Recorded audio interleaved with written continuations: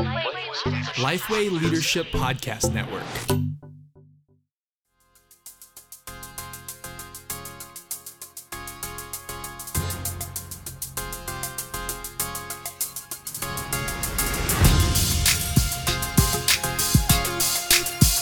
Hello, and welcome to this episode of Making Disciples with Robby Gallaty, a resource to equip and encourage leaders to make disciples who make disciple makers. I'm your host, Chris Swain, here with Robby Gallaty, the pastor of Long Hollow Baptist Church, founder and president of Replicate Ministries. We are discussing churches, and specifically, we want to look at a context today that we get a lot of questions from. We have a lot of pastors, a lot of church leaders who are talking about how discipleship is a struggle in their church, and it generally revolves around this church size of 200 or less, which honestly is the mass majority of churches out there. Yeah. The smaller church, and I don't say that to be negative, that just the standard church. 65-70% of churches probably are right. 200 or less. And so what they're struggling with in discipleship, as they've asked these questions, are we want to move into a disciple-making focus with our church, but we're struggling with getting our leadership and our people on board. Yeah. And so how do we, in that church context, because a lot of time in a larger church or even a mega church environment, they're typically staff-led. They are pastor-led even. Yeah. And so not saying one is better than the other, but it can be easier in a staff-led, pastor-led church when the pastor and the staff come in and say, hey, we're going to go down this road. Yeah. In a church that can be a little bit more committee-driven, has a lot more involvement in that smaller environment, everyone there knows you, and you know everyone there, which is one of the great benefits of a church like that. True. One of the upsides to that. And so, but the challenge can be, because everyone knows you, because everyone has that connection, everyone believes they have a say. Yeah, exactly. And you know what? Everyone does have a say, so I don't want to diminish that either. But when it comes to leading, you have to figure out how to navigate through what everyone is saying to what God is saying. Well, and the challenge with the small environment, Tim LaFleur used to say this a lot, which is kind of funny, but he used to say, in a smaller environment, there's a lot of part-time thinkers trying to tell me how to lead my full-time ministry. I can only imagine. Yeah. So, and listen, no offense to people who are think about the church, 1 to 2 hours a week, but the reality is sometimes those people who rarely think about the church are the loudest and the most influential. So right. what we're getting at here is most pastors are going to pastor a smaller context church in an environment of people that's a more familial environment, not familiar, but familiar environment.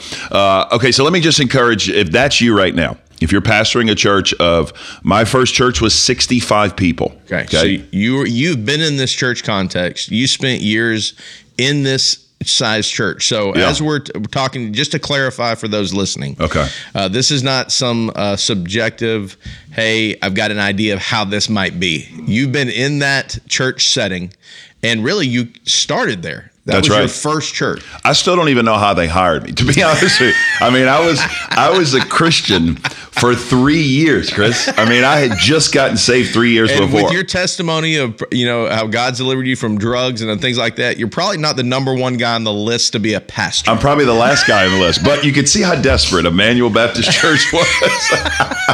But the cool thing is, by God's grace, the people at Emmanuel Baptist, which still have a place in my heart today, there's nothing like your first church. Right. You remember this, your first ministry assignment. Yes. There's something about that. So I go in there, 65 people, and they're asking me, like in the personnel search process, they're asking me, Robby, what is your 5-year plan? Or what is your plan over the next 3 to 5 years here at Emmanuel? Yeah. And basically I say, I don't know.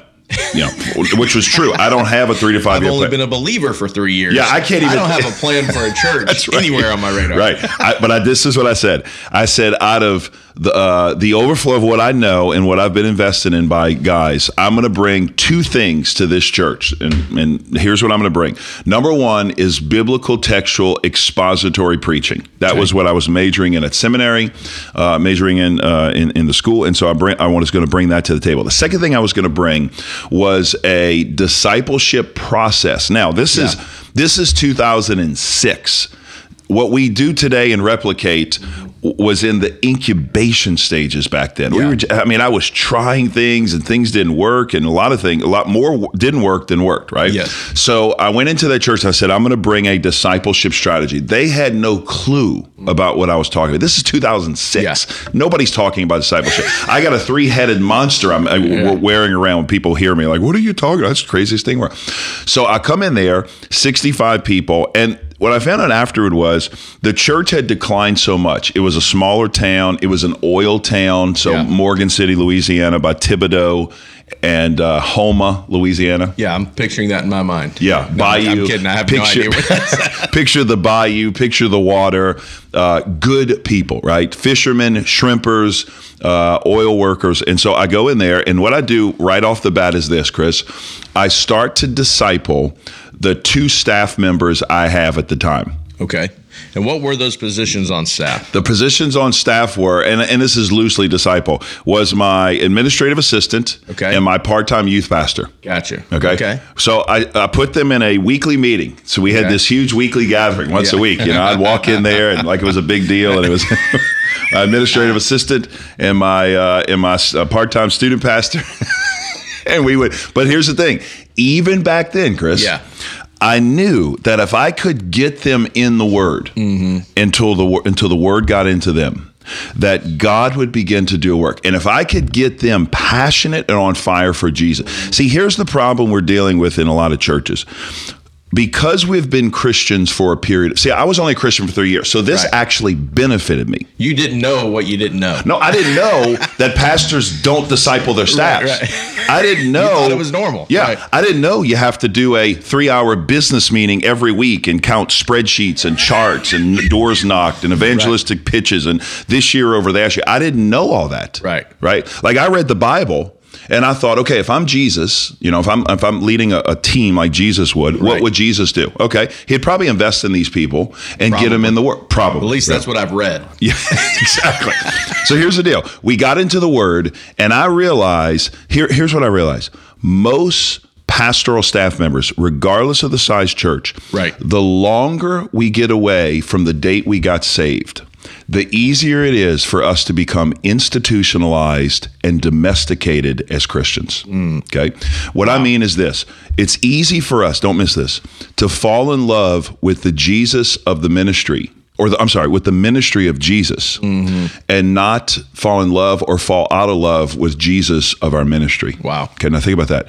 It's easy for us to fall in love with and have a love affair with everything that comes with being a pastor or a minister or a worship leader, and we fall out of love with our first love, which is Jesus. Well, and I think that's where a lot of pastors find themselves, whether they're not they're willing to admit it. And I don't want to say we all get to that point if we're not in consistent accountability. That's why we look at discipleship groups as so important to this process, because that's what helps us stay in the mix and with that accountability. So let me ask you this then. So you're in this church, you have 2 staff members. That's it. Part-time probably. Part-time. One full-time administrative assistant, and part-time 65 people. Okay. And so in this setting, you step in, were the people already thinking, man, we want discipleship? Okay. No. Well, they wanted it, but they didn't know they wanted it. Okay. What the cool thing about a smaller context is when you get a bunch of people who, at that context, that the church was declining some, they take a chance on a 3-year-old Christian. Right. And basically what happened was, Chris, they realized if we don't do something, we're going to die. Yeah. Okay. And they were kind of, in a sense, going on life support. And so I had these crazy ideas. Let's disciple. Let's meet together and read the Bible and hold each other accountable and memorize scripture for the glory of God. Let's, instead of me just challenging you to be evangelistic from the pulpit, let's look eyeball to eyeball every week and ask who are you sharing your faith with on a weekly basis. So what I did is this. Number one is I started discipling my staff. Okay. When you can get your staff to see the value of discipleship, then you don't have to sell it to them on the back end because they're going to experience it personally themselves. Okay, so I just started discipling them. Simultaneously, what I did is I started a men's discipleship group in my office with a few key guys, okay? It started with a few key guys in my office, and then we said, hey, let's move out of the office. And then we moved into the group I talk about in growing up called Hot Dogs and Jesus. That's what we called it. Well, we studied about Jesus, and we ate hot dogs. It was a Friday gathering. You didn't get shirts made. I'm just going to say. Man, what would that shirt look like, right? Golly. But here's the thing. So we started this group on a Friday. It was at a guy named Jody's house, and it was a motley crew. I mean, this group was a motley crew of guys. Jesse was in there, Jason was in there, and Jody was in there. Let me tell you about these guys. So one of them had just gotten arrested for growing herbal supplements, I'll just say, in his home, okay, or in his business, okay? That was the first one. The second one had just gotten out of a rehab facility. Okay. Both of these are sons of deacons in my church. Oh, wow. Okay, which is crucial because here's the thing. When you get a deacon or a church member's kid on fire for Jesus, it affects the whole family. Wow. Okay, because we want our kids to go on for God. And then the third person was Jody Blaylock. Jody was a disgruntled deacon from a former church, in the sense of kind of got burnt out on church, just the institutionalism of church. He was affected by Hurricane Katrina. He moved up to Morgan City. I started with this group of 3 guys. It was in this first group of discipleship, Chris, where we started and created the HEAR Journal. I created it in that group 2007. That's cool. Okay. So we tried it. And so what I did was 2 things. Here's what I'd say in the smaller context. You start discipling your team, whether it's full-time, part-time, or lay leadership. Right. Disciple that team. Secondly, I discipled a group of key guys in the church. And here's the third thing. I discipled the deacons. Oh, wow. Yeah, but listen. Yeah. Whoa. Oh, wow. Now I'm mad. Well, but before we get into the discipleship of the deacons, let's take a break. Because that's a big deal, right? I want to hear more about that. And I've got a kind of a pushback question on the staff that I get all the time. Okay. That I need you to answer as well. But before we do that, just want to point out again that we are members of the Lifeway Leadership Podcast Network, a network of like-minded podcasters, if you will. So we got all kinds of different podcasts, all kinds of different topics. Today, we want to talk to you about 5LQ, 5 Leadership Questions. This is a podcast. This is one of the best podcasts out there, I think. It really is. It's the one I listen to. It's very simple. They've got a formula that I love. They ask 5 questions to leaders. Simple. So you find a new leader, you ask 5. And they've had some amazing people on there like Simon Sinek, Craig Rochelle, and they're about to have guests on there by the name of Robby Gallagher, Chris Swain. So I'm really interested. Are they having us on it? I'm really interested. Nobody's going to want to listen to us, but we'll see. Todd Atkins and Daniel do a great job with 5LQ. Check it out if you get the time. It's a great podcast as part of our network. So you were talking about discipling the deacons. Before we get into depth with that part, with that issue, with that element, I've had guys say, you told us to disciple our staff first, which is what you just said here. What happens if the staff doesn't buy in? hey, 2 or 3 staff members, I want to start investing in you, and I want to help you grow, and I want to show you what this process is like so we can roll it out for our staff. What if those staff members are resistant to that initial invitation, or you start doing it and they're not doing their reading, they're not showing up, something's going on with the family? You know, what are some ways we can work around that? I know there's no perfect situation. I know that, and especially with some part-time leaders and with those who are already kind of maybe feeling like they're not the strongest leader. They push back. So what do we do with those pastors and leaders out there who would say, I'm trying to get my team on board, but they're not buying in? Okay. It's going to sound a little bit harsh, but just going to warn you on the front end. Let's use a football illustration because you're a football fan. Yes. Okay. Your favorite team, Dallas Cowboys, is not the Arkansas Razorbacks, although you're from Arkansas. I mean, that's my favorite college team, but let's be honest. Have they won anything since the 60s? No, but you did say second favorite, you would pull for LSU. Absolutely. Hey, if LSU is playing and winning, why wouldn't I pull for them as long as they're beating other teams that I don't like? Okay, and I said the same thing for you because I'm a Saints fan. Right. But I said a couple years ago, if the Cowboys are winning, I'm pulling for the Cowboys. Yeah, sure. America's team. Absolutely. Okay, so you're a Cowboys fan. If you had a guy on the team who came from another team and was traded in, or maybe he was there for a while, and you come in as the new coach. Right. You implement a different strategy of play calling. Yes. You're going to go from the shotgun, long bomb, throw the ball into the end zone approach to more of a running game. Yes. You're going to run the ball. You're going to do options. You're going to run it up the middle. Okay. Okay. If one of the players comes to you and says, I don't want to do that, I don't like that playbook. I'm using the old playbook. I know we're running the new playbook. Right. I'm running the old playbook, and I don't care what you say, coach. Are you going to say, listen, just keep running your plays. We're going to win anyway. You wouldn't even do this in football. No. You'd say, brother, let me help you find what? A better bus or a better place on the bus. A better team. Bus. Yeah. Let me get you on a different team where you feel comfortable and where you're passionate and have conviction about how you're going to do ministry. Yes. But this team's going to run this playbook. Right. And if you have a problem with this playbook, then it's now listen, are you upset with this person? No. Are you mad at this person? No. Do you have any hard feelings? No. He has a different conviction of a playbook. Now, here's the thing. Is his playbook right and our playbook right? Could be, yeah. But here's the reality I tell people.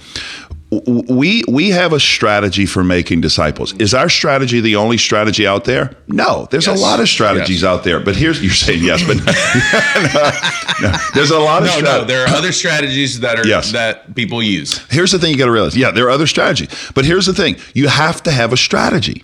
Right. We had a guy one time come to me, I think it was at a conference, and he said, hey, I don't agree with the way you guys make disciples at Replicate. I just don't agree with that process. I said, tell me what kind of process do you guys have in your church? He said, I don't really have a process. I pulled the line out of D.L. Moody's book. I said, I think we'll stick with our process. Over your non-process. Your non-process, yeah. Well, and one of the things I think you're saying here, and I'm going to say it because I can catch less flack by saying it. No process will help a weak leader lead. When it comes to these decisions, because what you're really getting at here is there's going to have to be a transition, and prayerfully a great transition that a godly team helps someone move to the right place for them. Because clearly, if you want to go discipleship focus and this individual does not, you've got to help them get there. Yeah. But you have to lead in that, and I think a lot of times what leaders want is someone to say, "Help me do this." I don't want to do it. Without me having to do the hard work, the difficult work of helping someone transition. And so the answer to that really is you have to lead and do what's right for the church because you're following what God's calling you to do for the church. And that's got to trump someone's feelings. Yeah. And it's got to trump even the tradition of what's been around. Yeah. So that you can get to where you need to get, I think is well, you're saying it too. And here's what I'd say. One more thing before I move on, but I mean, you got to think in the first century, Peter and Paul had two different strategies for how they were reaching the world. Now, granted, Paul confronted Peter and said, hey, you're wrong. And then Peter kind of course corrected. But at the end of the day, if you look at Peter's ministry and Paul's ministry, it was probably different in scope and nature. Right. But the reality is they both were passionate about seeing people come to Jesus. You would agree with that, okay? Yes. So that same thing has to be okay with us. Just because a staff member does not have the same mindset to make disciples as you doesn't make them any less of a Christian. Right. But it does hinder them making disciples at your church. So here's what I would say. Through the three pastorates, but the first one I didn't have, but one part-time student pastor, but the last two pastors, this pastor and the one I'm at now, I've had to come along people and lovingly say to them, brother, I believe you love the Lord. You have a passion to reach people, but you're running a different playbook, and it's cumbersome for you, and it's hindering for us what God's trying to do here. Let us help you find the right place. Because here's the thing: when you're implementing a discipleship strategy, and you have guys on your staff who only do a certain type of ministry, and it's non-discipleship, it's going to be hard for them, and they're ready. It's difficult for them, so they need a way out. Let them go serve somewhere where they can have a good fit. So I would say that's what separates a leader from a looker or a follower. Because I heard years ago from a guy on my staff, we had a guy who thought he was the leader of our church. He wasn't the leader, but he thought he was the leader. He's an executive pastor on our staff. And one of my other staff members said, this guy thinks he's leading the church. But one of the things I've realized a long time ago, if you go walking on a journey and no one's following you, you're not leading, you're just walking. You're going on a walk. You're just going on a walk. And here's the thing, Chris. Leaders have to make tough calls. Now, I'm not saying you go eradicate and fire every staff member on staff and clean house. But what I'm saying is okay, let me just tell you what I did quickly. Here's what I did. The last two churches I came to, when I came to Brainerd and when I came into Long Hollow, I interviewed personally for 1 hour every staff member on the ministerial staff level. Oh, wow. At Brainerd, it took a little while. At Long Hollow, it took months. Wow. That's all I did, though, the first couple of weeks. I interviewed staff and I asked them a couple of key questions. Tell me, and I asked them a lot of things, but the final two questions were these. Number one, tell me what your definition of disciple making or discipleship is. Number two, tell me your strategy for making disciples at Long Hollow. Oh. Now, most had some loose definition. Right. But there were a few who had no clue what I was talking about. Sure. And I knew right away that now some of those have gotten on board and learned and passionately sold out to it. But there were a few that I knew right away weren't going to make it. And by God's grace, they have found other ministry assignments and they've done, that fit and better. Moved to something that's much better for them. So it's not. And we still love them. We still support them. And we still are excited what God's doing. And they wouldn't be happy here. Exactly. They wouldn't be happy. So I think what we're getting at here is we're probably going to have to do another podcast on this topic. There's just so much to talk about, and we have to wrap it up. But I do want to conclude by pointing out that we do have the Replicate cohort. It is a limited space available. I don't want to call it a program. It's more of a mentorship or a network. We will network with you. Well, we're discipling. Here's what I tell people. We're going to disciple you. Yeah. Most people who are part of our community and our tribe and the discipleship movement, most people, if you're listening, most of you would say, I've never been discipled. It's almost impossible to leave someone on a journey you've never been on. Right. It's not impossible. It's almost impossible. Yes. But when you have someone who can coach you along the way, which is what this network coaching cohort will do, it is the game changer, Chris. Right. And the beauty is it's customized for each individual to put them in a position to hear how, but then also to gather together, network, and implement. So it's web-based. You can do it from anywhere. You can do it from your home office. You can do it from your work office. You can listen while you're on the road. And as long as you're not trying to talk while you're on the road and engage. Don't recommend that, but it's an option. But replicate.org/cohort. If you want to try to secure a spot, we are getting close to being full at this point. So we definitely want you to check that out. And we want you to be a part of that if you have a chance. Replicate.org/cohort. Thank you for joining us for this episode of Making Disciples with Robby Gallaty. If you don't mind, take a moment to subscribe and share the podcast. You can find out more about disciple making, resources related to disciple making, and our customized training on our website at replicate.org.